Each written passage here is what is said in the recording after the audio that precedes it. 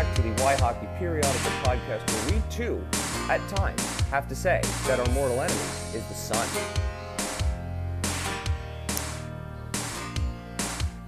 What?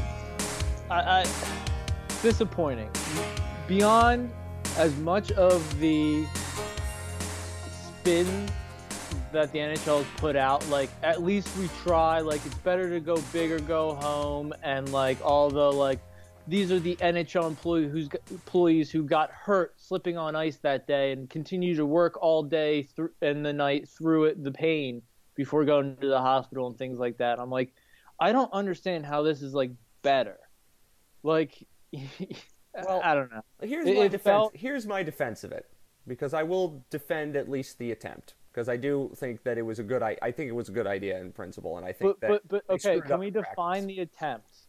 The attempt of going to Lake Tahoe this year and doing it, yes. The attempt of not just moving the game a few hours later in the morning when they knew it was going to be crap, no. Okay, that's what I give, as I say, I separate. Should have just moved them both to 7. Because they delayed the Flyers game. They decided to delay the Flyers game and the Bruins game before the Avs game started. At that moment in time, they should have just delayed both of them. 100% agree with you. I don't know why they didn't just schedule it for 8 o'clock for both games. And for that reason, they completely nerfed what would have been such a success story. Well, I remember the first hour of the game. Now they have to work really hard to chug it and turn it into a success story. Yeah. The first hour, I mean, my entire timeline was like, this is cool, they should never do a stadium again. And then the next hour is everybody making jokes about Gary Bettman being a vampire. So it shows you how quick hockey Twitter can turn. I thought, again, it was a good idea in principle. They executed it really badly because I think part of it also is, like, they always deal with the sun at these games, but I don't know exactly, because the only other time we saw a really major issue with an outdoor game was the one that got delayed by the rain, and that was the Capitals-Penguins game 10 years ago. But, right. I mean, I guess it was the sun or the angle, because they usually can do these games and they get away with it, so I think it was just the particulars of doing it where they did it. I don't know. The point being, it was just not listening. It was just not reacting properly to the new information as it was coming in. In years past, they have reacted properly, or they've lucked out and not been in a situation where they've needed to react properly. But, I mean, that ice can be unspeakably dangerous when it was like that. It was. And, I mean, like, there is a lot about. I don't understand why they finished the period. I mean, there is a lot. How can they say that they care about the safety of players? Blah blah blah. When they had to and play I know on that that ice. Some players wanted to keep playing, and I know that some players, would have said, but it's not the players are. Their job is to play through pain, play through adversity, play through whatever, and always want to play. So you can't take their word for it. No, they're robots in that regard. Yeah, and which is, I'm not trying to take that out of the game or whatever, or make a pejorative statement on it, whatever. I'm just saying that's how it is. I mean, for what happened when they eventually played the Sunday game, the Flyer game, like, it did look cool. Like, with the sunset, like, it just should have been done initially at that point. Then we go to that game, and that game looked cool and was really fun for one team, but was completely unfair to the Flyers. And I don't really mean to complain, because in the grand scheme of things, it's one game and it doesn't really matter. But given the Flyers' Corona situation, missing all of their stars, there was just so much lining up that that game was just going to be a complete throwaway. They weren't allowed to practice on the ice. So for the first time, an NHL team the first time in probably modern history that an NHL team plays on an ice surface that it's never really touched before. And when we're talking outside, that's, yeah, because they usually have practices on the ice the day or day before for most of these outdoor games. Skates, they have multiple times touching that ice and getting a consistency of, what this ice, how this responds, where the boards are, how the sun hits it. I mean, like, Carter Hart is not having a great year, and throwing him out under that stance with those sight lines and it drastically changing. I mean, he should have got a chance to be on that ice and see how the you know worked and been able to take some more shots and all of that.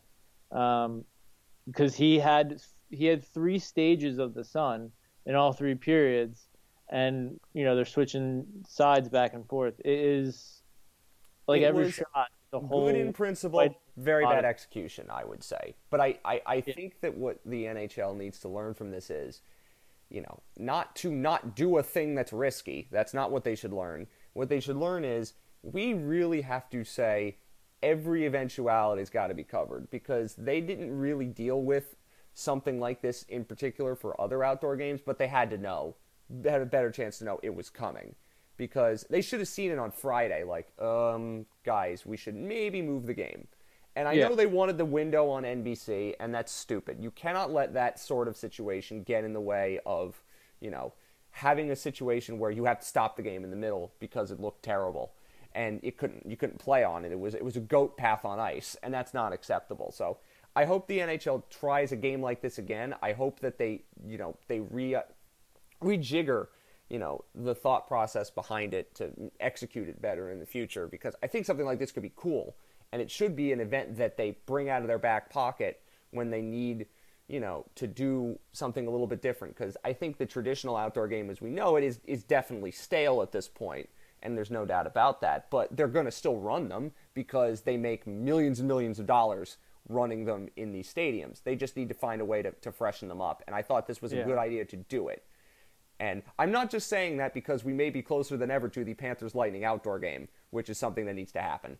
But I'm saying this because I think that an idea like this is good. It's something that only hockey can do. No other sport can do something like this. But the NHL has to execute it better. Yeah, but unfortunately, I think it shows that we're probably further away from that, unless those two teams are be playing at like Yellowstone or something like that. I or mean, like an idea of doing it at Lake Louise, like Oilers, Flames, something like that. In the New York, yeah. I think that there is. I mean, there's an ice issue in South Florida under a roof in temperature-controlled building.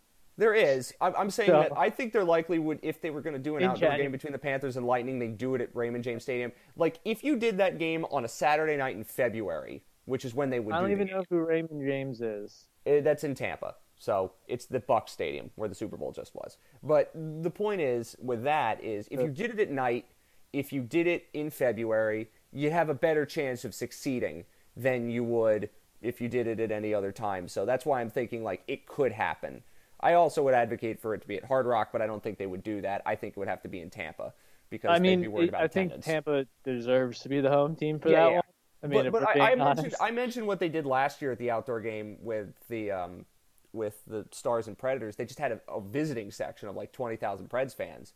What they should do in that instance, if they're going to do a Panthers Lightning outdoor game, which could happen, is do a section of 15,000 for Panthers fans. And you'd get 15,000 Panthers fans to show up for that. I have no doubt about that in my mind. People would definitely go to that. You would get a lot of Canadian fans with their Panthers jerseys. Yeah, you would. I mean, you'd have people who are Blackhawks fans or Rangers fans any other day of the week who would go. But you'd get the diehards would definitely go to that, and especially if they're good, which we're going to talk about that in a second.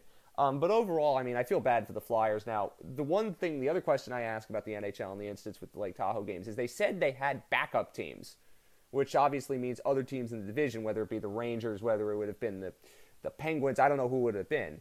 But if they knew at that point that the Flyers were going to have a lot of COVID issues, which they knew they were going to have, I don't know why they didn't plug in a backup team. I think because of the logistical challenges and the schedule, and they've already had, with the schedule, so they probably just wanted to go with it because that was the least of all evils.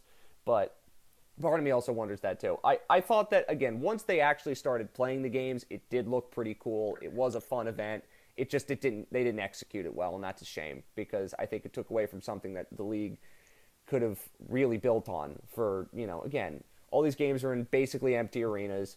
I mean, hockey in an empty arena doesn't look that terrible compared to, the NBA in an empty arena or football in an empty stadium, but they just didn't execute it well, and it's a shame. I wish they did, because it was a fun idea. Speaking of things that are fun now, what about a 29-shot period? That was fun. Yeah, yeah, it was a decent game. How do you? I have I'm gonna. You have a better hockey base of knowledge than I do. I have never seen a. No, certainly haven't seen a period that dominant from the Panthers. But it's been a long time since I've seen a period that decidedly one-sided. Yeah, I mean it was pretty one-sided in like the soccer possession sense. Like and they generated a lot of shots on net. Um and a lot of them were pretty, medium danger, pretty decent chances and stuff. And it was one of their best periods this year. But I also thought Dallas looked like a team that was 9 days. yeah, and after the first period, didn't really have much left, and started falling off, and that's their sixth loss in a row. Khudobin finally played a good game, and that's encouraging for them. But Dallas definitely internally for them has things to improve on and work on, and they haven't really been given a chance to do that right now. So things are still in flux for them. And, I'm not saying that this is the same Stars team that made right. the Cup final. And, I'm just saying that I've never seen a period like that. I'm seeing people say this was the best period in Panthers history. Yeah. And I just can't, it was a good period if you just look at the shot totals and everything, and it was pretty fun and everything, but it was not as great as some of the other games or periods or other things that has happened. That second period against Tampa was better because of who they were playing and the context of the game. And I know it wasn't as dominant, but to me that period showed, okay, this team's actually good. They can hang with these teams. And yes, and what is dominant if you're not finishing? What is dominant if you're doing some of the same things you did against Detroit that gets you Greist or gets you Bernier, I guess, that one game. But what is that net awesomeness or net domination that you get if you're not filling the back of the net, if you're not if you're not showing, if you're not really being challenged to, it's how, if Dallas was kind of sitting back, it looked like Dallas was almost playing like they had the lead. After they lost the lead in the second, they couldn't get out of that kind of style of play. And obviously that has something to do with Florida taking it to them. But also, Florida stayed somewhat more around the... They didn't have a lot of shots right in front of the net. A lot of their shots were, as you said... Even if you look at Hornquist's shots that game, Hornquist's shots came from further out than they usually do. Mm-hmm. I think Dallas still defended it, obviously, about as best as they could. Yeah. But I would say it was like an outstanding period. It's something that 100% inside that locker room they should be getting hype on. They should be watching video on. They should be building off of and saying, this is what we're capable of. This is what we need to do all the time. But then also but we have to get to the center more. But we still have to maintain this when we're getting pressure the other way. And build off of it that way. And hopefully Dallas is a little more challenging games 2 and 3. Driedger's going to play the next game. And then Bob's probably going to play Thursday. That is correct. That is what's going to happen. Again, not too far off the goalie schedule they probably have. Well, I think the difference to the goalie schedule this year was I thought they were going to ride Bobrovsky until they couldn't anymore, and then they were going to go to Driedger, but it turns out they actually have a goalie tandem that they like. I mean, people are still making their comments about Bobrovsky, but I have fully thrown them all out at this point because people's coloring of that signing and who signed it and the context around it is definitely doing the work in their opinion of Bobrovsky. It is not actually how is Bobrovsky playing. And you can look at his numbers and they're not great, but they're not as bad as I think some people make them out to be. And Driedger's been fine. I mean, there's nothing wrong with the way he has played. Although he's been trending down. I mean, he's been saved by the post a lot. We can talk about that. We will talk about that in a little bit. But if you look at Driedger's games yesterday, I think it's a pinnacle of what he's largely lived off of. He gave up a really bad goal early in the game, Hmm. and that could have doomed the Panthers, but it didn't because the Panthers happened to be on that night. And the evidence of that is the second period. That's something that the Panthers don't usually do for any goalie. Whether it's Roberto Luongo or Bobrovsky Montoya or or yeah. So, Scott Clemenson could have been in that. It didn't matter. And at the end of the day, he walks out with a 9.56 or something like that save percentage, gave up a terrible goal, and it wasn't really challenged at all. well, So to he me, it made was one or two it was a good good enough. saves on a breakaway and another Yeah, chance, it was but a good really, enough game, but it was not anything that says they shouldn't continue to just continue the tandem with him and Bob. And it makes sense to do Dreger again, Bob on the back to back, so then Bob gets, because they like linking the games together. So it's not just one goalie then switching to the other and bouncing back and forth. So Bob, after on the other side of this back to back, is probably going to get 2 or 3 games here. because And they don't have a back to back until a week from Sunday after that. So like again, and the other thing that yeah, Joel Quenneville does, and we know, and you notice this very clearly, is when the Panthers win, he does not make changes unless he has to. He does not want to make changes unless and he it's has starting to. to, and I think, to be honest, I'm less mad at Bobrovsky, less mad at Yandel, less mad at any of the players or GMs or owners, anything. Quinville's the only guy on my nerves this year, and it's And you could starting to argue become this is a really good coaching job from him, which I think it is in many well, regards. yeah, What you're yeah. angry about is, and I know you, It's and it's this, the it.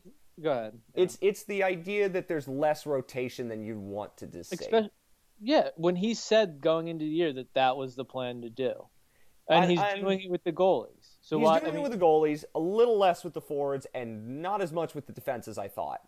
Like one thing I've right, and it realized started very out so quickly. well. What happened? What happened as soon as Heppo Niemi couldn't get back in the lineup? Everything started going downhill. Then Connolly started playing way too much, and then like then he just got into the old habits of I'm just gonna stick with this lineup, and I might change it for a little bit, but then I'm going right back to it, Now, and the it one doesn't thing really that matter did about change my opinion performance of from this there. slightly is it turned out that Nudie Vara was actually hurt, which we didn't know But until where's recently. Jules? I don't know why he hasn't played as much, but the other thing that Corey Snyder reminded me of when he tweets about it, I think he was tracking a game, is like Joel Quenneville really likes Gustav Forsling. Yeah, He and really likes Gustav Forsling. and that's fine. But like, at what point does somebody else need to sit? You can't have, and then you call up Riley Stillman. So now they have 9 defensemen who can play NHL minutes, and you're only using one of the 6 spots as the rotation. How does that work? How is that beneficial to those players individually or to the decor and team as a whole? It doesn't make sense to me, big picture, when Quinville himself went into the year saying, this is a year where you need to have depth. You need to rotate a lot of guys and have a lot of different options and see who works with who and who, and next man up mentality. You can't have that if you become dependent again on we need the first line of to be Barkov, Duclair, and Verhage to get anything done. Which And we need thankfully, Huberdeau. We need thankfully Huberdeau. has not been the case this season. Thankfully has Yeah, not been the case. but like it, eventually it's becoming more and more that, because as much as that third line, and stuff, they're getting shots and everything, they're not finishing. I mean, whether it's Connolly or Tippett on that line, I thought Hinostroza deserved a little more game time than he's gotten, definitely more than Lomberg. Heppo Niemi, I think it's just the idea that we thought there might be more rotation, just the way that the season played out and the fact that they did it early, and I think they still should continue it. We're still at a point where there's 16 games in. There's still 40 of them left, and there's a lot that they can still learn about these players before we get to the trade deadline, when they have to decide, is this the group we are 100% going to stick with? And we'll see. I mean, the fact is they still haven't lost consecutive games yet, Anytime they put in a clunker, they immediately respond in a good way. They don't let these things get to them. On the whole, they are playing good hockey. They are fifth in expected goals percentage according to Natural Stat Trick, and their PDO is basically 1. So what that means is they're winning and they're not fluking it. These are games that they should be winning, and they're winning them. They're not on a goalie bender, and they're not on a shooting percentage bender either. So, right. But obviously, and that's fine. And like you can look at it that way, and I do look at it that way, and I'm not like upset. Like I don't freak out. I'm not worried about the team this year because of the new conferences and schedules and all of that.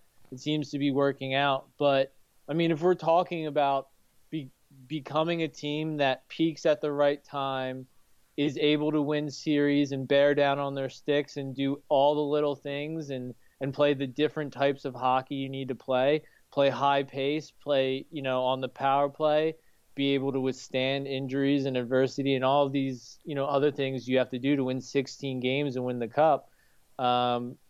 That's the one thing that's been amazing the last 2 seasons, Tommy, is that they have had no major injuries. And cross your fingers that continues, but they've had almost nothing major happening to them. Right. Other than Bobrovsky being out a little bit. Like this year, the only injuries were Forsling and Nudivara.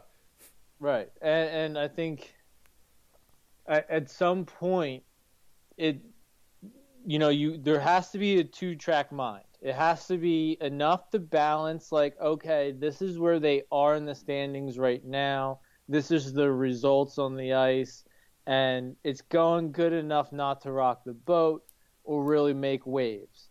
And then on the other hand, it's like, okay, but we have to be thinking about the underlying process and the big picture trajectory so that when we get into the playoffs, we're ready to step up and play whoever we have to play, beat them and move on and get ready to go on a run here.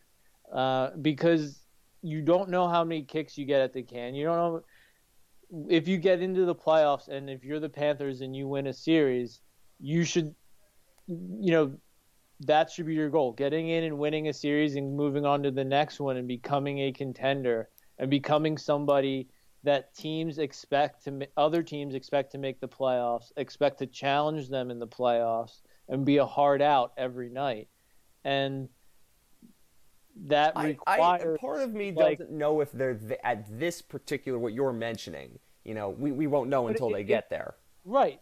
But it's about what are you doing every game to get there? And that's the part that I think a lot of fans and others don't really appreciate. I think one of those things that it's the one thing that I'll say that does encourage me from that regard is that when they have lost or when they have not played well, when they have had their 10 minutes where they didn't really turn up in that Detroit game on Saturday, for instance, I mean, they played decently enough afterwards. They didn't get enough high-quality shots against the Red Wings and were chasing, but when they came back and played Dallas on Monday, they played much better. They started a little slowly, but they found a way to pick it up. They don't let the bad get to them. There have not been these consistent, bad performances. We've seen them in moments, but they bounce back. And I know you'd like to see the consistent 60 minutes. And I think they've put those together at times this season. That first game against Tampa was very, very good. Against Detroit that Friday when they just beat the crap out of them from the start of the game. I think they've shown a good, decent response to adversity. The one thing we don't know about this team yet is they're going to have a time when they lose. What adversity? What adversity have they faced? As in, okay. I mean, again, they haven't really had too many challenging games, and when they do, they usually lose out of hand. And so, they're playing down to Detroit. They play to their competition level. Good teams don't do that. Teams like Tampa Bay are able to plug and play with multiple different players, are able to strategize the use of their bench to make sure that they're able to compete every game and throughout the season and still be ready in the playoffs. What I'm saying with adversity is, my point was, they lose 6-1 to Tampa at home. Worried about that. I'm like, okay, what's going to happen in the next game? On the road, they don't win there. They're playing Tampa again, and that was without Cirelli. In hockey, hockey battling back after a loss, after one loss is an adversity. That's just expected. As I said, the thing that I'm saying is, for that, this team usually, we know, once they started losing, and last year this happened a lot, they lost a lot. It took a while to get out of the rut. You Yeah, know, but okay, we've accepted that they do that now. But what's the next step, and the why aren't next they step I taking think the is next step? to see what happens to me personally is what happens if they start losing again, which will happen at some point this season. What does Joel Quenneville do to get out That's of that? not no, that the next step isn't waiting to see when they start faltering again. What are they doing to take the next step as a team to get better? What are they doing as a What would coaching you staff? like them to do? I've been saying what I would like them to do. I would like to see Quinville start using more players so that when there's injuries, other defensemen are ready to go. So you know who Juleson plays with when he has a choice between Forsling and Nudavara. You've never given them an opportunity to really. In practice, sure, but never in NHL games. And you're like Hinostroza should be playing more, especially over Lomberg. I don't know why he's getting so locked into Lomberg. They need to start using a little more of the second power play and not having to put themselves in game situations where they need to ride the power play one throughout the game. That's the one decision that I haven't really liked is that they really don't trust that second power play unit. I like that they ride the first power play when they have to. I like playing your best players as much as possible to win a game. But there's games and you have to it's of course load management. There's been no load management, or at least a quarter into the season, if the season's even shorter. Like, I don't understand why you just aren't managing Strawman and Gudis' minutes more. Why in terms of giving them a night off and a back-to-back against Detroit kind of situation. Or even just not riding their minutes. The same with Connolly. I don't know why Connolly plays. Every time we get a lead, Connolly starts coming on the ice every other shift, and that kills momentum. You saw it against Detroit. You saw it against, a lot of teams. There's a lot of coaching decisions I don't understand. And then there's still playing decisions and cohesion this team needs to pick up and work on. We still see a lot of the same defensive breakdowns and miscommunications and things like that. And it's happening less, but they're still happening. And right. when you get to the postseason, Keith Yandle having the worst penalty differential in the league is going to become a major problem. What's getting done about that? That's what I'm saying. It's okay. So they're in a pretty comfortable position for the playoffs. So what's next? Becoming a team that's expected to win that playoff series. They're not becoming that team. You don't see that transition. I don't see that transitioning starting to happen. I mean, obviously, from my perspective, I don't see what happens behind closed doors. But it's hard for me to trust what's happening behind closed doors when the guy who runs it, Quenneville, is making some decisions that, to me, seems like he's not trying. He's just falling back into old habits and going on cruise control because things are going well. And he's not, it's retirement Quenneville, or, it's Quenneville light. And I don't know if that's what I want for $6 million, and that's what Panthers need when they're already nursing Bobrovsky and doing a lot to try to get him to where he's supposed to be, nursing Yandle, doing a lot to try to get that situation to where they want it. When you think about this team, one of the things I said before the season was if they were going to make the playoffs, Bobrovsky had to go on a heater. He has not clearly gone on a heater. So, that's still something that is in theory possible. That's because before the season, it was more likely that Bobrovsky would get on a heater than it was that the Panthers would have no injuries and Wenberg would have more, every player would be playing over 100% or 110% of their capabilities right now for the most part.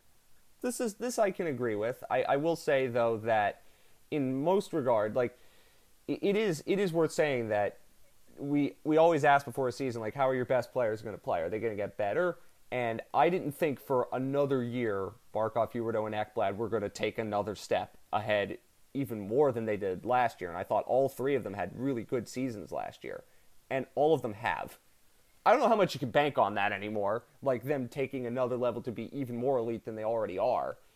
That's another important question. Well, But I mean, it depends. I mean, personally, I think that they are up there with those players that do constantly keep evolving, keep pushing and challenging their games, and continue to be effective until their bodies, basically give out on them. And so, as much as you would expect a McDavid or a McKinnon or a Crosby or a Malkin to keep getting better through their 20s. You should with Bobrovsky. I mean, not Bobrovsky, sorry. Well, we hoped that would happen, but it's clearly not going to. Barkov and Huberdeau and Ekblad. I mean, to me, Barkov and Huberdeau have always been top 5 center, top 5 winger in the league. That has not been a discussion. That's been their talent and potential and ceiling, and they're living that right now. And I expect them to keep taking steps. And whether it's just taking steps to match what the steps Matthews and McDavid and McKinnon and all of them, and Patrick Kane and all of them keep taking, or if it's to outpace them, who knows? But I think they'll at least keep up with them. Well, I think more of what I thought was maybe I was discounting them perhaps, because in every season they have gotten better consistently and they have found new levels to play, and maybe it was me who was like, okay, this is probably their ceiling. Well, and maybe I was the one who was discounting them when I shouldn't have, and of course, obviously, I love all of these guys. Maybe you were just undercounting the continual effects to development, that structure, that line mates that they can consistently depend on. I mean, when Ekblad, it's a huge difference this year when Ekblad cheats up the ice, especially when Wenberg's on the ice and stuff. He's usually his lane and his spot back on the ice is filled pretty quickly, and it's a lot safer. When he gets jumping up, he gets pucks earlier in his rush, so he can continue that head of steam, or he knows he didn't get that puck right away, he's pulling back.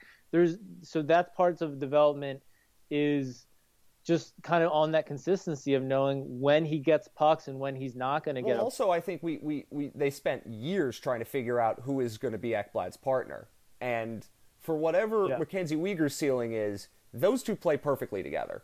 They have the chemistry, they have the complementary games that allow Aaron Ekblad to continue to do Aaron Ekblad things. Because when he was playing with Yandel, obviously that never happened. It happened with Brian Campbell, but Brian Campbell was such a unicorn defenseman. Just so few players played like that. Even though more defensemen are like Brian Campbell now than there ever was, Campbell was so unique in the way he played.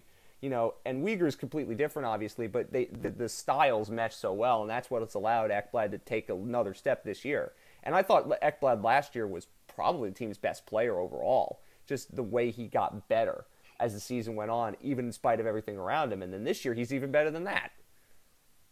Yeah, and he's still, improving on the back end, too, without the puck. And he's one of the most frustrating top-end defensemen, and you have to worry about how this is going to go in the back end of his career, but he has these moments sometimes where it looks like he's never touched the puck or been in skates before. Like he has just brain fart moments, or just moments where he can't get his big frame to do a finesse thing that it needs to do, or he's trying to do, and it causes a little bit of problems. But what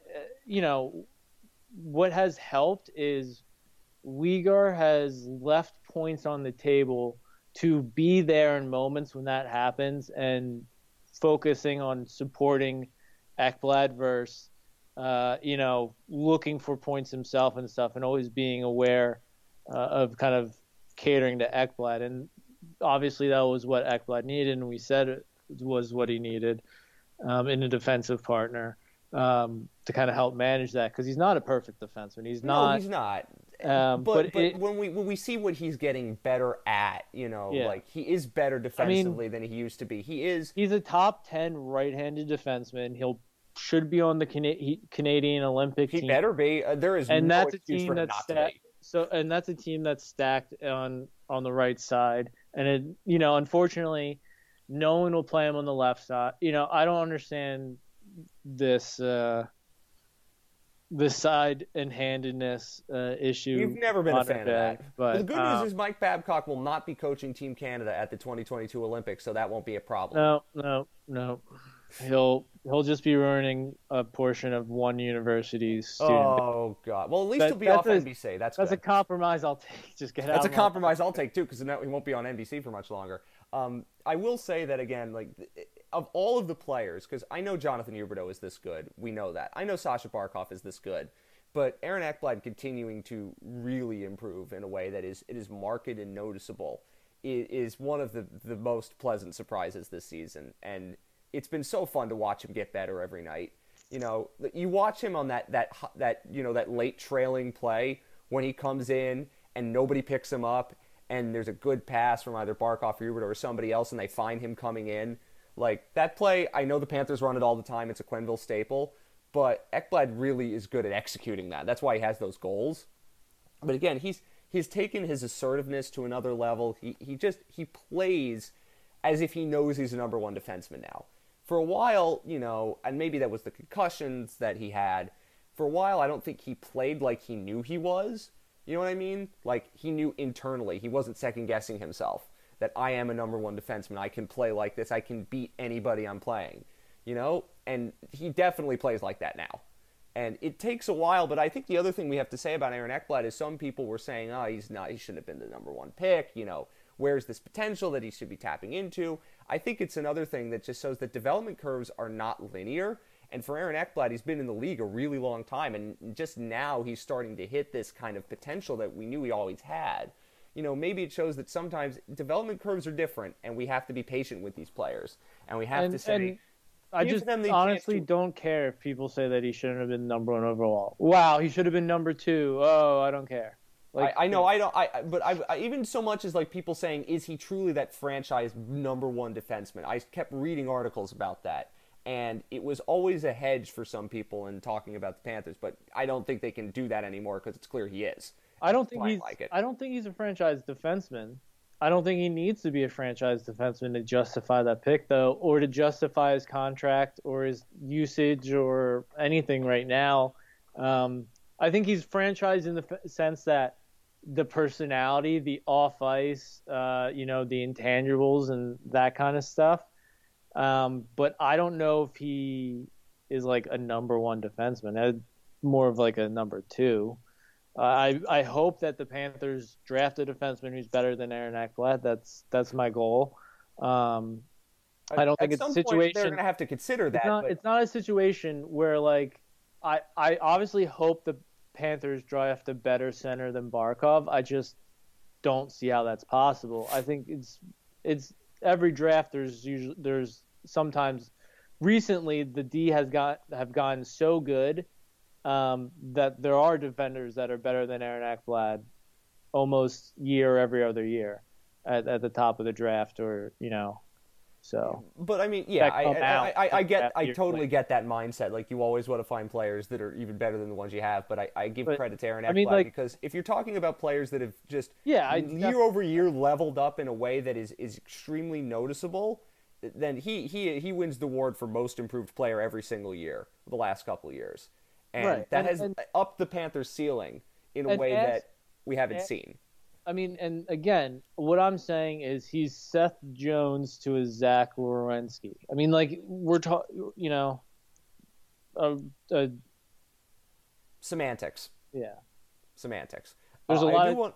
I don't think of any Stanley Cup team that hasn't had like two pretty big defensemen. Oh yeah. I mean, like you go through the list of Cup champions, and it's Hedman, it's Niedermeyer, Pronger, Niedermeyer, Steve. It's Alex Pietrangelo, it's John Carlson, it's Chris Letang. Like we know what you need to win. Is Aaron Ekblad that number one Cup winning defenseman? We don't know because Panthers barely made the playoffs, but we'll find out.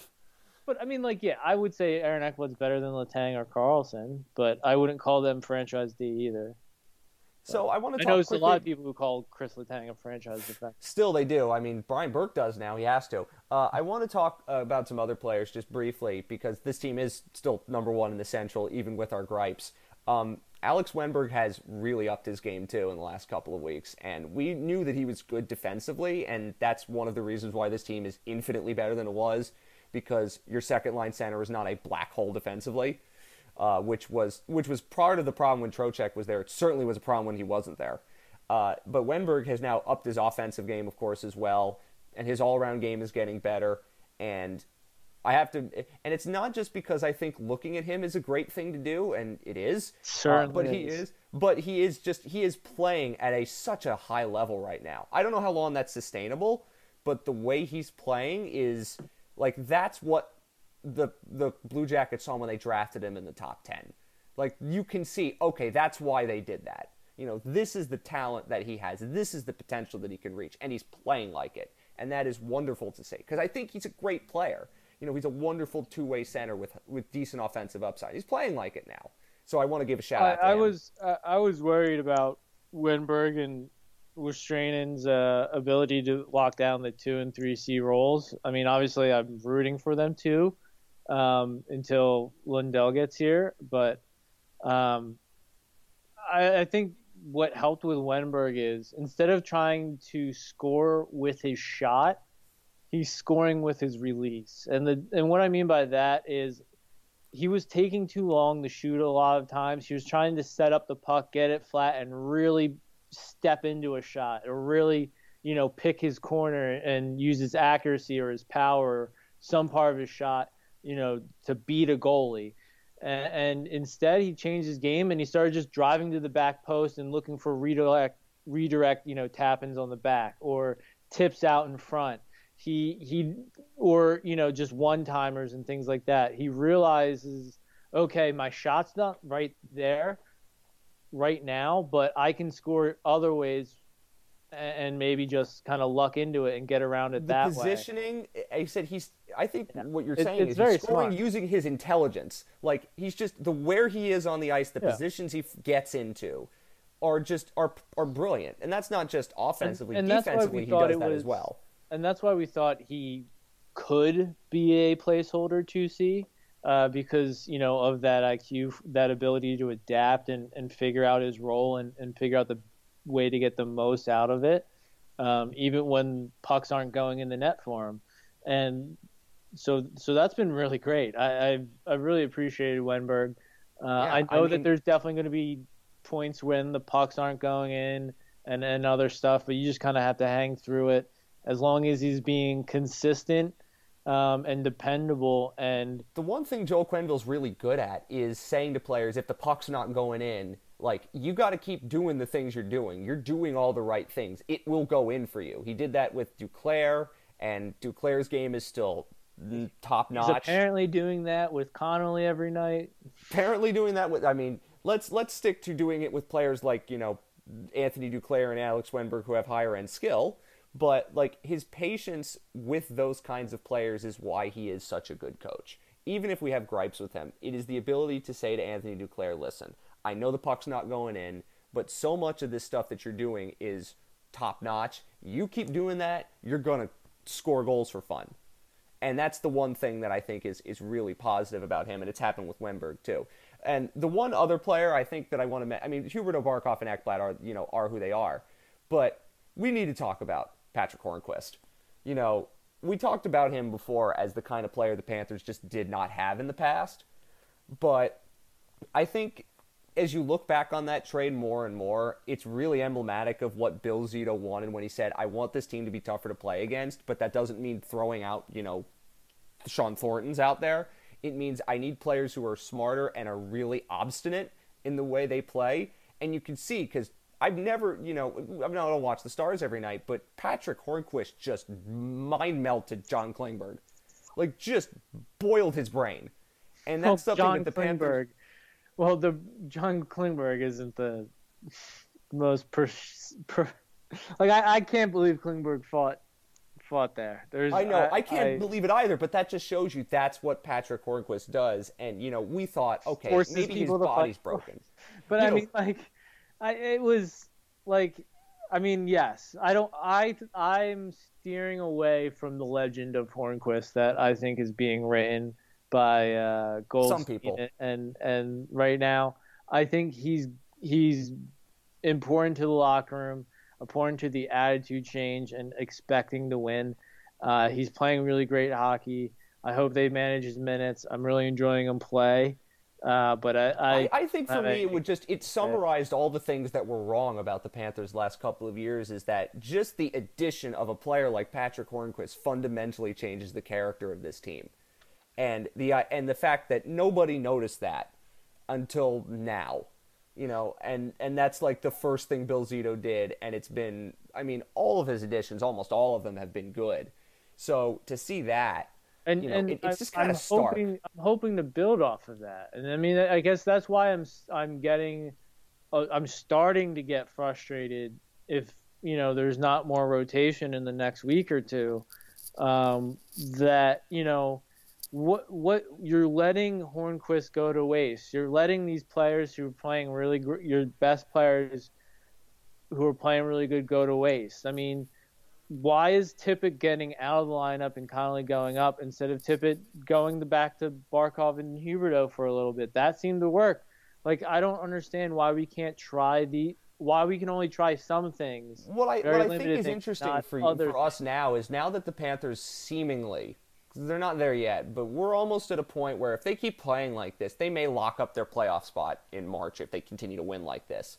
And that would be the point in which I'm saying, like, okay, we need to see what else this team has. We need to see those other looks. No, you can't do that because then down the then you're taking the players, you're taking players out, and then you're experimenting. You have to do it organically through the year, so you're building the team all in one direction, and you're peaking together heading into the playoffs. That's fair enough. You can it'd be like you don't want to have somebody sitting on the bench too long and stuff. You don't want to go away from Carter Verhaeghe, Duclair, and Barkov for too long. You just want to go away for a period or a game or whatever, and then you can jump back to it and things like that. Yeah, I don't understand. When the Panthers have played poorly and he's juggled the lines, he's gone right back to them. Like, I don't understand why, when you constantly have trouble getting up against Detroit, why you don't go into the second game against Detroit with like a different lineup and play some of the young guns up and let Verhaeghe be center for third line or something, like manufacture some of that energy. Quenneville's good at that. He does it in spurts, but again, I keep coming back to it. It feels like he's only willing to do it part-time. And I think if I had to say one thing, maybe he is a little too married to like things that work, and he won't even after wins. You know what I mean? Like that whole idea, like we won, let's not change anything. I will agree with you there that that's a little. Sometimes it's a little frustrating, except with the goalies, which he has rotated decently well. And again, I don't even think Bobrovsky has been that terrible against Detroit. The 2 goals really weren't terrible, and the team in front of him didn't really show up for half the game. So. But I think overall, I mean, listen, we are complaining. That's what Y Hockey does. We want this team to level up even further, of course. But the fact is, they're 12-3-2. They're playing insane. It is insane to watch a Panthers team be like this. And I know this is a season that in the future, we might chalk off because pandemic.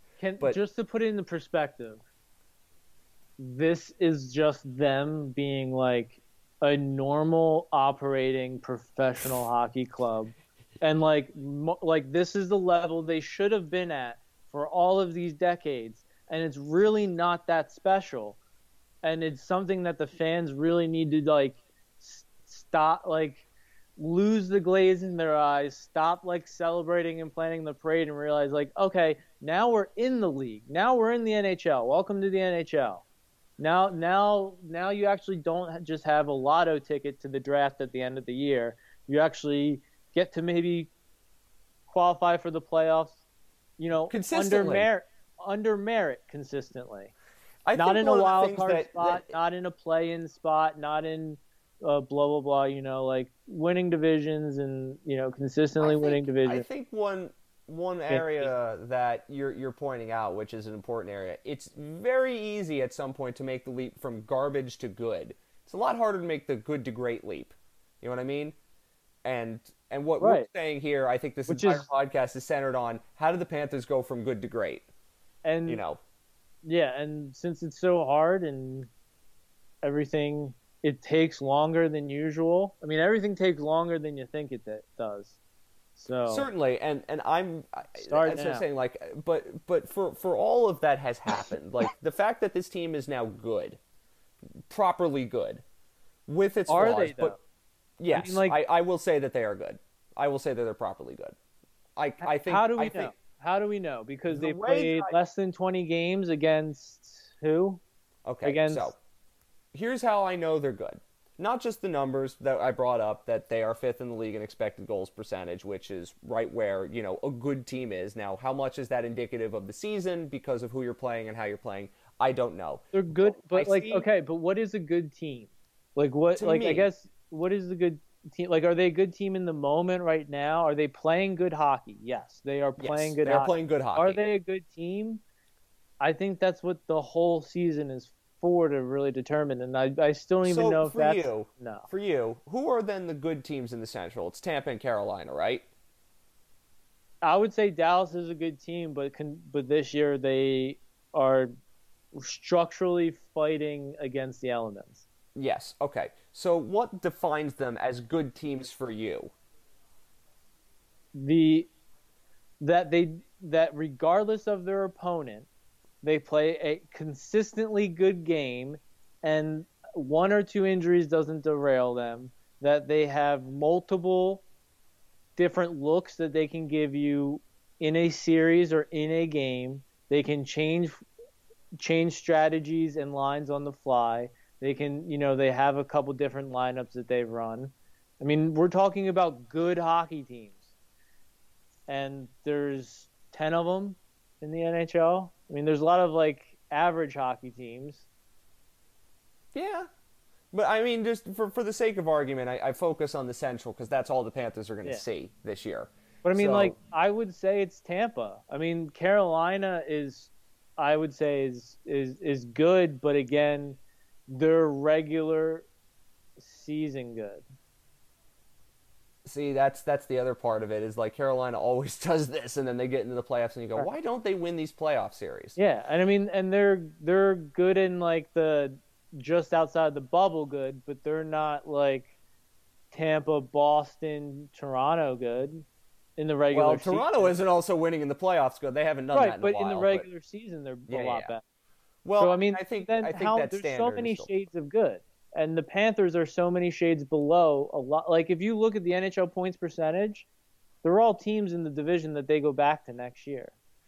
That's as I say, like So then we what? may So learn. then Like that it's shakes so out it's next. very funny how the five best teams in the league, or five of the best teams in the league, are all Atlantic teams. Yeah. So like if you're saying are the Panthers for real? For real. For me to be for real, I would need them to like have a good playoffs this year or be good next year when they're back into the divisions that actually matter in a regular season, Like I think that's plenty because fair enough. they're going to play 50 some games this year and that'll give me a good sense of a kind of a good sense of what they are. And then they need to do it again.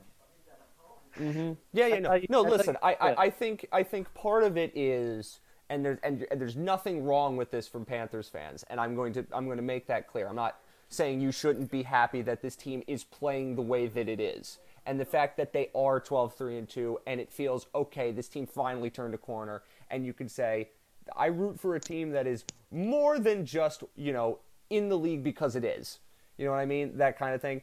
And I think the next step, as I says, is that upper level of consistency, that Bruins Lightning level or Vegas level, and that is going to be something that has to develop, and it hasn't developed yet. And mean, how would the there's Panthers do at if they least- played Boston 8 times? I don't know. I don't think they'd look like this. Yeah. I mean, and I wouldn't even say that their Flyers good. I would say that it I mean, like because of the like, season that we're again, in, it's hard to could know they- how teams right would now, right now, if they played a series against each other, how would they do?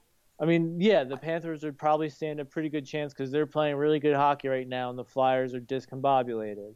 But like, you know what I mean? Like If you're putting them best on best in a 7 game series, I don't think many people would pick the Panthers. going into the year, I mean, I think going in the next year, even if the Panthers have a good year and make the playoffs, unless the Panthers win the playoff series and stuff, the Flyers are going to have a better outlook and more potential next season than the Panthers are because I don't they're a good team.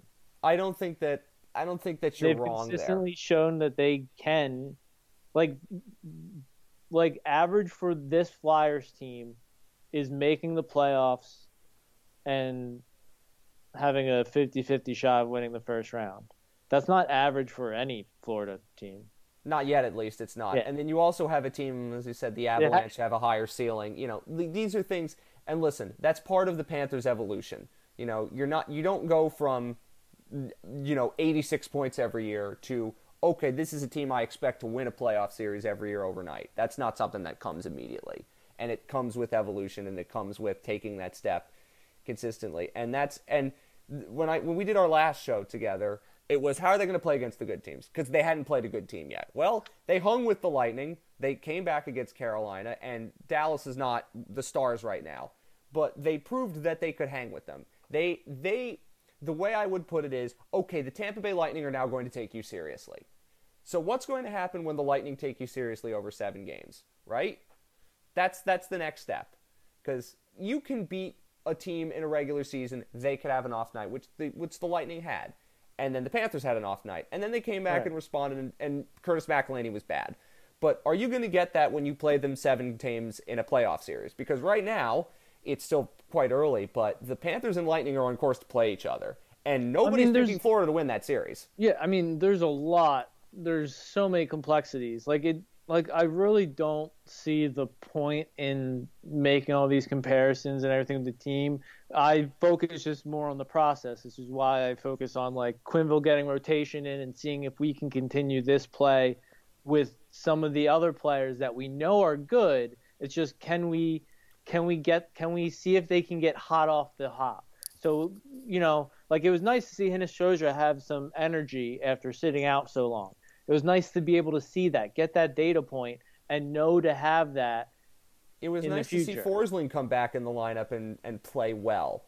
And generate a lot of shots and see what his limitations and all that stuff are. But like, because Juleson and Forsling seems like a really great pairing in my head. I would love to see it outside of practice if they even practice that, but I don't even know if they do. We will. I think we will see. There are still, as I said, there are still questions that could be answered, but these are the questions you ask a team that is on the rise as opposed to a team that is fighting to be a bubble team. Right. We're asking different questions. I'm asking questions of a coach right now and not of the skaters. And even though I have concerns or worries about certain skaters like Yandel and stuff, I'm not asking questions of them right now, which tells you they're playing well. Yeah, so I'm not trying to shit on the parade. No. I think it is when you're a good team, you're held to a higher standard, or when you think you're a good team, you're held to a higher standard, and that's what we should be holding the Panthers to now. They have said, okay, they have earned the right to be scrutinized in a way we scrutinize teams at this level, as opposed to being scrutinized as a team that is a bubble team. Yeah, that's the way I would put it. Same way that I expect.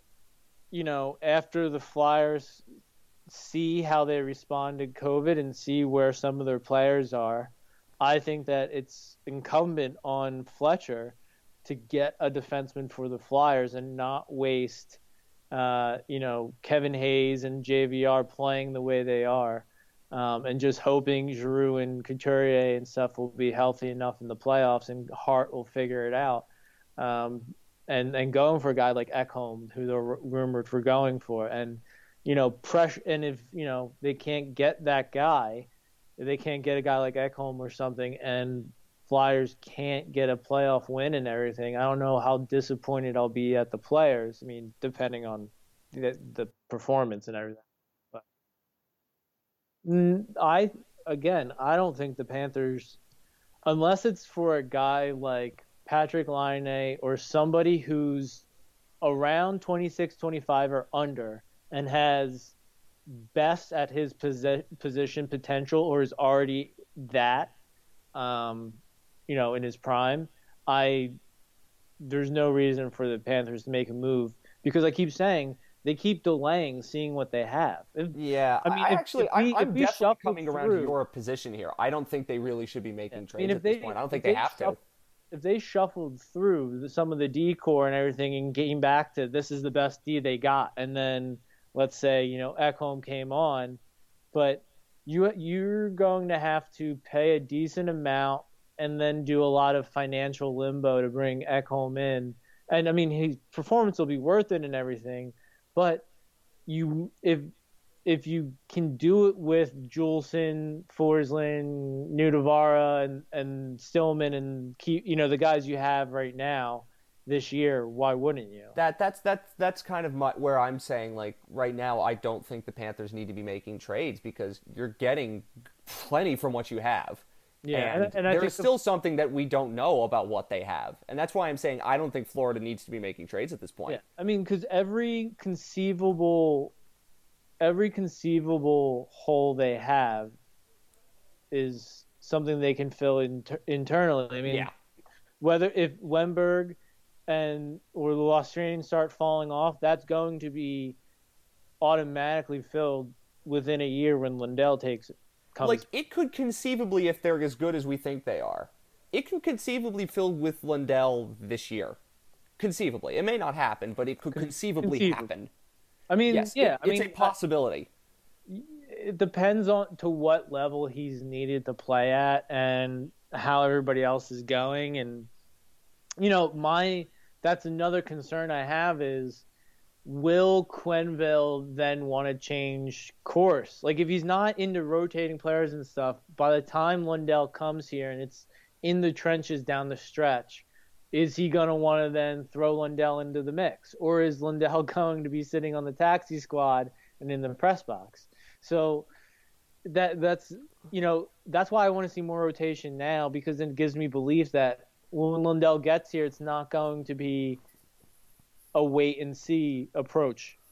That's fair enough. And listen, these are the questions you ask good teams. These are not the questions you ask of a team that the teams last year where we just wanted to find an answer. Like, who are some of these players? These are very different questions that we're asking, and I think that's the sign of an evolution of a team that has gone from what it was to something new. Yeah, and they're showing things they're showing on the ice, the improvements. They now just need to show more consistently and to make it look more second nature than this new improvement, if that makes sense. What you're saying here is, listen, it's like you want it to be like, this is just how, not like you're going to get 29 shots in a period every night, but the way that they're playing is the way you play on a nightly basis. This is new Panthers hockey. It's not novel anymore. And in many ways, it's still kind of novel because, again, it still feels like such a different kind of season with a different kind of team. You want it to be the way that a team like the Bruins play or Tampa plays or somebody like that. And I think, again, we're not there yet, but to see the evolution of this team in one offseason under Bill Zito I didn't think that they had this in them, personally. Yeah.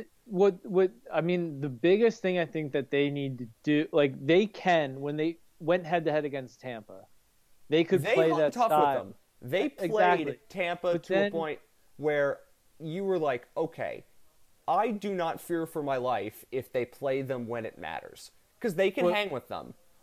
But what they can't do is when they get into a game like Detroit, where they're just playing down and things just aren't coming, they can't just turn it on like Tampa can.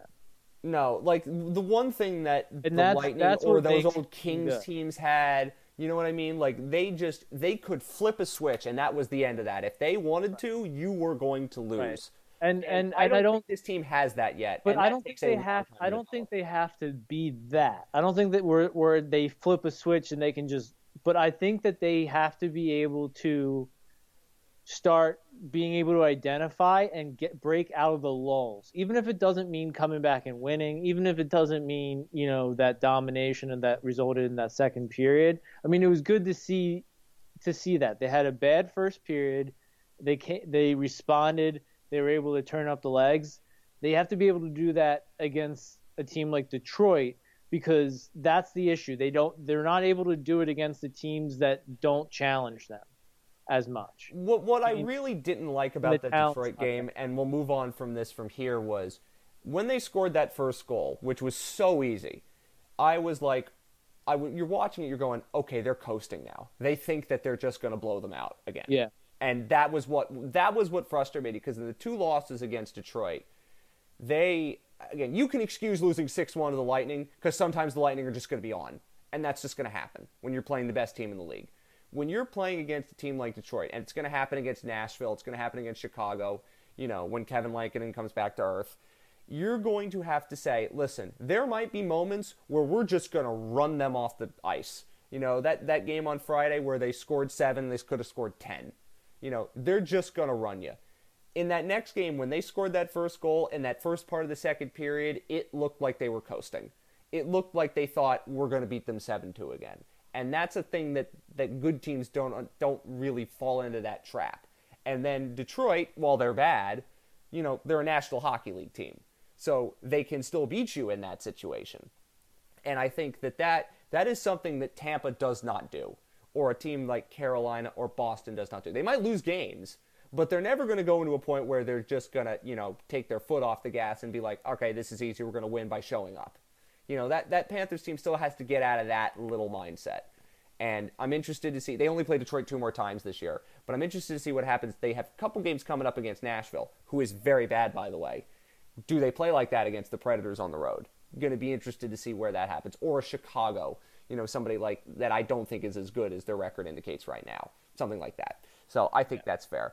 But these are questions that you ask a team that is truly improving, that is different than what it was, and that is a very positive sign. I'm quite pleased to see that this is a team that we can now ask these questions about, because we never could.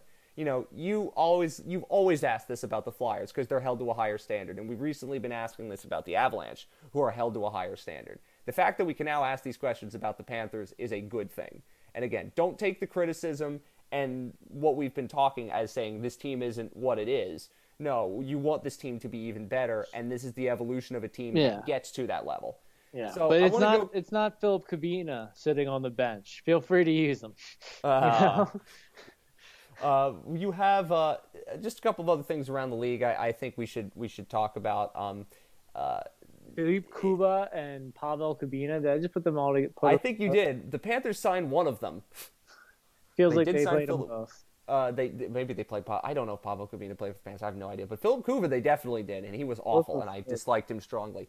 A couple of other things I think I want to mention. You want to say that the Artemi Panarin situation is really sad, and I hope the situation is what we think it is, which is somebody who wants to get a little closer to the Kremlin, trying to get in the Kremlin's good graces because they're trying to take out a guy who criticized the Kremlin. That's what I hope the situation is. And based on some of what I read from people who would know, that's kind of what it looks like. But there's no way to know until it's done, and I hope that Artemi Panarin can be himself, because not only is speaking out against Putin hard, you have the ability. He is a legitimately great superstar player, and his influence matters. Because Ovechkin's buddy with Putin, and Malkin is a little bit like that too, obviously, and we've seen that with some of the best Russian players. And to have Artemi Panarin, who is at that level, do what he did, and then have this happen not too soon afterwards. It is sketchy, and I hope that he gets the chance to be able to obviously play again. I hope this isn't true, but yeah, like when you read into the situation, you go, oh, somebody's trying to get in the good graces of the Kremlin, or somebody's doing what the Kremlin asked them to do. I mean, that's what the Rangers seem to imply. That's what a lot of people who follow Russian hockey seem to imply, and I hope that's exactly what this is. Yes. Because a league without Artemi Panarin is not a good league. But then, if that is what it is, what's going to be done about it? Because at that point... It's such a tough situation. Yeah. I mean, I would just... When the NBA had to choose between getting involved in geopolitics and just taking money and shutting up. They took money and shut up. So I think the NHL Well, will if probably do the same. I think what will But happen though is if it's proven that this didn't happen, Panarin's just going to come back and play. You know, well, I don't know. I think I mean, I think but if well, see what I do. Okay, I mean, I don't. If this story is enough, like I think that if this is a political threat, it wasn't just this story being released that was the threat. And so that doesn't mean if this story goes away, the threat goes away. And the threat to his family goes away and all that. So I don't think it's necessarily that cut and dry. And I think that's why the NHL, Canada, United States probably would have to get involved because they cannot have NHL players, this be open. I mean, there's a lot of Russian hockey players and Russian essentially being like nationals. like if you speak out against the Kremlin, you get compromat, whether it's real or not. It's very Russian playbook of things Right. that they And do. and the thing is, at one point there was kind of, I'm not saying, we need like spies among us, like we're going to turn this into Cold War or whatever. I hate Or that. this is a Dan Brown book. Right. But like, you can't, if you have to treat the players as your family and employee, like you can't have your employees who are like, your citizens threatened, like, In this way. yes, yeah. Like it's just So it's not good. it's an awful situation, and I hope it turns out the way we all think it is, which is this is somebody trying to get in the good graces of the Kremlin and doing a bad job of it. Other things around the league I think we should mention just briefly. There's a lot of talk about the draft, the 2021 draft being moved because obviously some of the players who are prospects this season haven't played. OHL has not played this season. They might not play till April. The Q has tried to go through it through COVID outbreaks. College hockey has been really stop-start. We've seen the Finnish league pause at some point. I think the Swedish league was also paused. right. I know you have very strong opinions about this, and Steve Yzerman is one of the advocates for pushing the draft back, and you are not. So I will let you say your piece on this briefly. I'll say that I do not. If I was in a position where I was this year and next year most likely going to be drafting both years in the top 5, I would also be advocating for what Steve Yzerman's doing. It allows you to kind of put them in tandem, spend 2 years planning them both out, so you can maybe work that how you want. And Steve Yzerman's very good at scheming things out. So I understand why he's for it, but in general, you don't only scout a prospect in their draft year. So there is pre-draft year data to go on. I would say 80% of players have some sort of games this year. And there's data out there. Scouts could have, can go watch whatever. You're basically saying that you want to delay the draft from July to either December or the following summer. So delay it a half year or a full year, because you can't be in the rink scouting players as much as you used to, even though you'll have enough to make decisions on. And even though if you do delay it, you're just You're doing a disservice to the 2022 class as much as you're doing, helping this one, I think, is what your opinion you're is. Juggling two at the same time. I mean, at some point, you just kind of have to take your licks and get over it so you can get back to normal. I mean, the more you delay, the more you push back and kick things down the road, like the more COVID implications and impacts stay with us. The more, so that's my feeling. And there is a possibility that we are closer to like actual, I mean, not normal as we knew it before the pandemic, but normal as in the sense of we can go to games again much sooner. The next than we, 6 months are huge, yeah. Yeah, like we could be, like I was reading an article today that says like we could be like quote unquote normal by the summer. or possibly even by like April, May, or something like that. So let's say the OHL is playing in April, May, because that's the only league that hasn't really played. The WHL is going to start. You know, if those leagues are playing, and that's really the last couple holdouts, right? Because college hockey, there has been college hockey. The USHL has kind of gone through it. The Finnish league has played through a stop and a start. The Swedish league has played. You know, these leagues can be scouted. I mean, you're not able to go in person, but you can watch them. You know, Yeah, I know video scouting isn't great, but Tommy does only video scouting, and his stuff is not terrible. Like, and there's guys, and there's much better people than me, and we have those people on our podcast sometimes. Like, we'll scout, you know, and like, and so I mean, scouting I get the sense goes better. If Floyd Promen and Scott Wheeler and Chris Peters, who has started a Substack, by the way, and if I had money, I would subscribe to it. I do not have money at this point. I'm waiting for my stimulus check. Like, if they can do the things that they do, right, without having to really be there in person, then I don't see why the, in general, consensus is we can do it in July. It's not ideal, but nothing about this season is ideal. We're playing in divisions that we made up, and we're having to postpone tens of games at a time because of horrible COVID outbreaks. And we're just doing this season on the fly. Nothing's ideal. Let's just take our lumps and do it.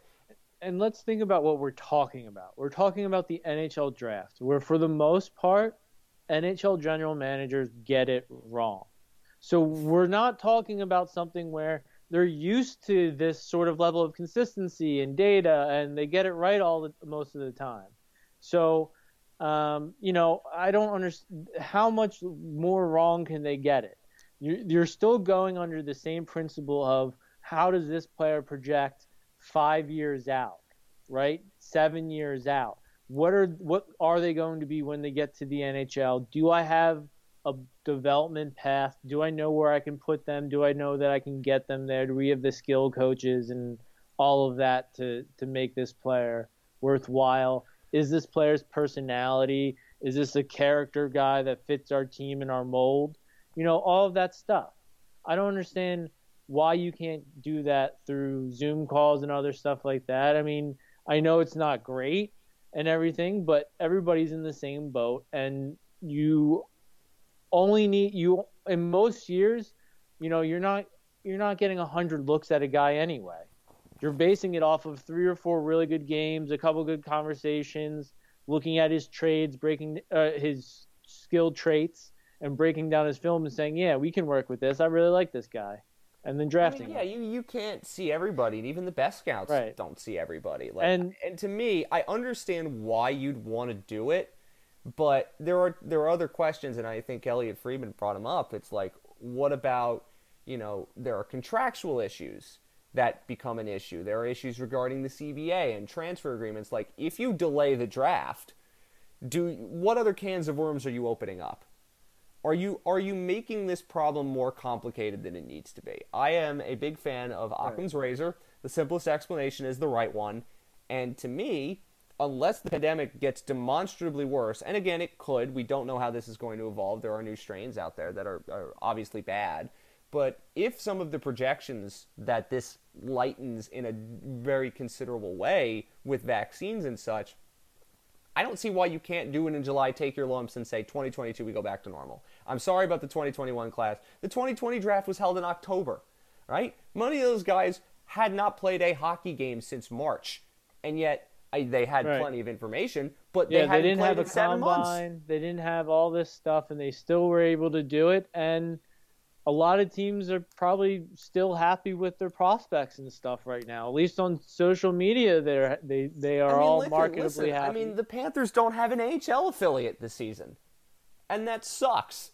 Right. You know, like, things are not ideal. I think that sometimes we always try to make it the most ideal, but sometimes I think we just have to say, what is the simplest explanation here? And if I was in a position, I would say, listen, we got to just take our lumps, do this in July, deal with it, and move on. We get more normal if we do it that way. Because remember, the league's also got to deal with a TV contract that they're negotiating right now. They have to get Seattle into the league. I would think that the draft being in December or next year complicates it further. All right, you're going to tell the Seattle Kraken, who are coming into the league, you don't actually have any prospects until after your first season or middle of the way through your first season. And in a league that's morphing and more younger and younger, that that's why I think another reason why it should be July is because, like, listen, as much as I don't think the league should bend over for one team, like, you want to set Seattle up as best you can, even in the worst of the situation. Aren't there other ways around it? Like, I mean, again, what is postponing it to December going to do if, you could postpone it maybe to August or September, and in July or something do a prospect camp or something? And that's something that was brought up. I don't see why you couldn't do that. I'm not for doing something to give teams better data, but I think you have to draw a line in the sand and say this is it. Again, you're buying lottery tickets. Teams have their process. They have the developmental leagues they prefer. They have they have the types of skill sets they prefer, and just let them go up to the board and take their pick and get on. I don't understand how, like, I know that they haven't necessarily played, but as long as you have something, which they're going to have because these leagues are going to play, you can set up a camp, right? I know that with the COVID logistics, it is tricky, but is it any trickier than delaying the draft and having to do all these contractual hoops when you just signed a new CBA? That was a very tough negotiation, and getting back to play was a tough negotiation. As I said, I don't think the league wants to open up another can of worms when they've already got so many things on their plate, finishing this season, TV deal, Seattle, that's a lot. And adding the draft to it is another thing. And I know, as somebody pointed out, the general managers run the league. And, part of me is well, sometimes the GMs have to, realize, sometimes I have to go out of my comfort zone. If you're a GM right of now, a team that sucks, maybe you'd be for it. If I'm a GM of any team, I'm telling my owner and everything we want it this year, because I would believe in what I'm doing and think if everybody else wants to delay it, I'm going to pick up 7 or 8 good players this year. I think it's the delaying. It says to me the GM can't make the decision. He doesn't trust his own process with limited data, sort of thing. He doesn't trust himself as much. Yeah, I think it's just risk adverse. And to me, I would try to capitalize on other teams being risk adverse and just say, okay, if they're not ready for the draft, I want the draft. Yeah, part of me thinks a good team is going to be listen, hey, they might misevaluate. We can get better players. I hope Dino's like that. We might not have the best idea, but we trusted what we're doing. I mean, that means you'll see, I think you'll see more mistakes. And to me, that means the guys that I prefer they'll be more around. I was reading one. What was the guy? Was it William Eklund? I couldn't remember who it was that somebody said was compared to Victor Hedman. Oh, Simon Edvinsson. Okay. Yes, and I don't know. There's a lot of.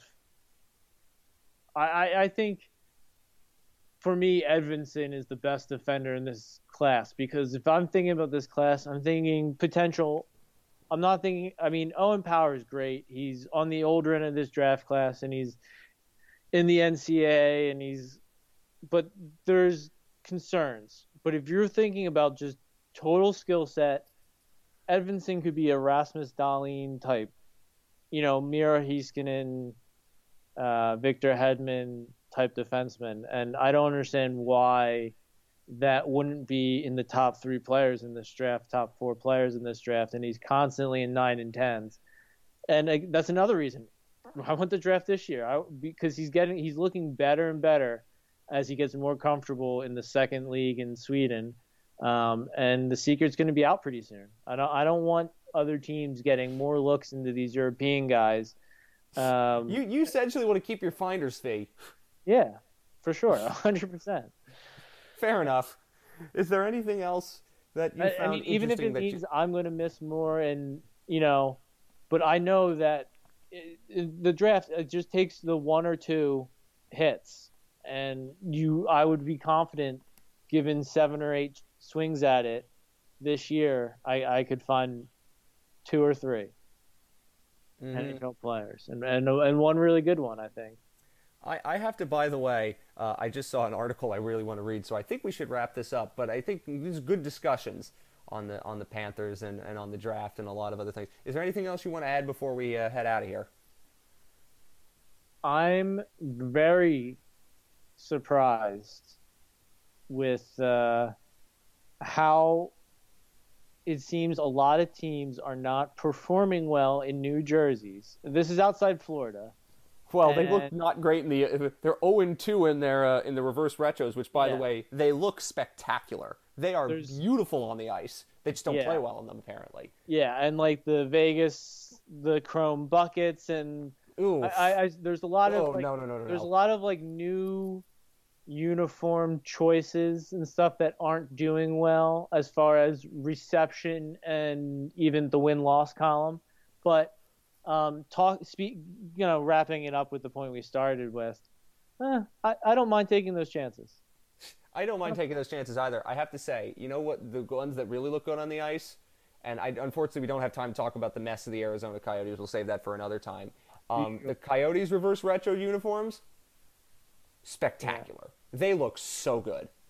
Wonderful. Yeah. And I mean, you see the highlights, and they have the big half crescent moon at center ice. They're wearing the Kachina jerseys. Their owner might be a bit of idiot, it turns out, but at least it turns out that he can pick good uniforms. You know, it's really also nice that you're watching an owner and you're going, okay, it's not Vinny Viola, thank God. You can say the same about Pegula in Buffalo right now. I think they're at year 10 or something right now. Oh, God, the Sabres. I saw multiple people posting comments, I want my cardboard cutout out of the arena. Like, somebody posted a post on Facebook. I saw, like, I want my grandmother just died. I want the cardboard cutout arena. We can't insult her anymore in death. Oh, brutal. Yeah. Jeff Skinner, healthy scratch. Good Lord. There's definitely, it's like every other year. There's definitely teams falling on their faces and some guys getting shown the door. Nashville is that other team, man. Nashville's that other team. Like, I mean, you watch them play against, the Panthers the first time, and I was like, this team sucks. I think Vancouver is one of those teams, too. Oh, yeah. Oh, definitely Vancouver is one of those teams. And it turns out that when you get rid of good hockey players, you have to, keep around Antoine Roussel and Jay Beagle and Brandon Sutter, you're not going to be good anymore. It's funny how that works. Yeah. I do have to say, congratulations. I mean, last year when Ottawa came back to win 6-5 after coming down from 5-1, and Evgeny Dadonov scored the winner. I think it was the same night the Panthers won in Tampa. I was like, this is the greatest night in Panthers history, which amused me. I think that team is that Ottawa too, man. I mean, but the whole Canadian division is. I think you pointed it out. On the Y Hockey, or somebody pointed out on the Y Hockey Twitter page, or you pointed out to me, I think it was just like this is like the 80s. Nobody plays defense in the Canadian division. Yeah, I mean, definitely good individual offensive performances and team offensive performances too. But the games are fun to watch because they're pond hockey. Yeah, I mean, there is, and it's not good defense, just high scoring. It's there's a lot of just like comical turnstile defensive guys who just like turn this way, then that way, then that way, then back around, and they spin and fall on the ice. Like it's kind of globetrotteries out there. So you're saying the Senators are the Washington Generals? Except when they play the Leafs, and then the Leafs are. Or apparently when they play Montreal. Yeah. The Canadians, Canadians like. Is there really one good Canadian team though? If Toronto. we think about it, Toronto. Are they good though? Are they? Well, here's the thing: we aren't going to know until they get to the conference finals or whatever we're calling them when they play. But if you look at all the other conferences, they have good playoff teams. Not so of the North. Um, well, congrats to the Leafs. You're going to win a playoff series this year, kind of by default. Hopefully. I mean, if they don't win it this year, then I Yeah. don't know what's going to happen in But I Toronto mean, if they like, don't win it this year. you'll never really get that sort of opinion because we are, um, you know, Filthy Americans. it's a Canadian centric sport, and the Canadian media dictates narrative and dictates perception of the sport. So there, it the Selke winner is probably going to be like Matthews or McDavid, and I'm going to laugh off my. Well, I'm just somebody gonna, pointed out I think Merrick actually pointed it out with awards predictions. Like, what's going to happen this year with awards because of the Canadian division? And it's like, Jonathan Huberdeau could get Hart votes. Aaron Ekblad could get Norris votes. Barkov could, in theory, get Selke votes. Like, all of these players, I'm not saying they're going to win them. But, I mean, I think Barkov getting Selke vote. It's like Barkov might have a chance to win a Selke now. I think. Yeah. I think he goes from me. votes to chance of winning. Yeah. Yeah, like maybe it does or maybe it doesn't, but I think like Friedman mentioned it at some point. I'm just not watching the U.S. teams enough because one of the reasons, the ways you get the way the NHL cycle works is that when a team goes into Toronto or a team goes on an Eastern Canadian road trip, the Canadian media will get a chance to figure out here's what's going on with that team. Well, now the only 6 teams that come through Toronto are the teams they cover anyway. So for a team like the Panthers, who have the best points percentage in the league, or one of the best points percentage in the leagues, they're not coming to Toronto so you don't hear about it for 2 days. You know what I mean? Like, there isn't that buffer, that little buff up you get when you go on that road trip. Or if you're going on a road trip to New York, or you're going on a road trip to Boston, where that is heightened. Like, the Tampa-Florida game, like the Panthers-Hurricanes game, and we'll end on this. It was a wonderful hockey game. It was a ton of fun to watch, entertaining, all of it. But it happened at 5 on a Wednesday afternoon. So who's paying attention? It's like that's the problem. Like, the Panthers right now do not have a national TV game scheduled. How are people going to see this team? Yeah. However good they actually are, if you're not going to put them on national TV. Like that's the thing. Like, you have to at least, we have to give as much as we can to all these, divisions and all these teams. And it's like, for me, I know pretty well what's going on in the Central, but when I look at what's going on in, say, the East Division, because I don't follow it as closely, there's a lot less than I know, and I'm looking at it like the Kings are playing really well right now, and I would not know because I just haven't watched them, because they're playing in another division. And it's hard to follow it all, and I understand that. It's this year they're more. It's more like they're different leagues versus. I mentioned that with Sean Tierney, who and then departed. And then the playoffs are what going to be like the same thing, kind of segregated Champions League almost. They're gonna be kind of like Champions League groups in some ways. As I watch the Champions League, but it's very interesting. And hey, listen, the season is better that the Panthers are good, at least by definition. They are not an 86-point bubble team anymore. Are you shocked though, since all they've done is add Swedes? Well, you know what? No. Well, I mean, Finns, hey, Swedes, listen, I do not.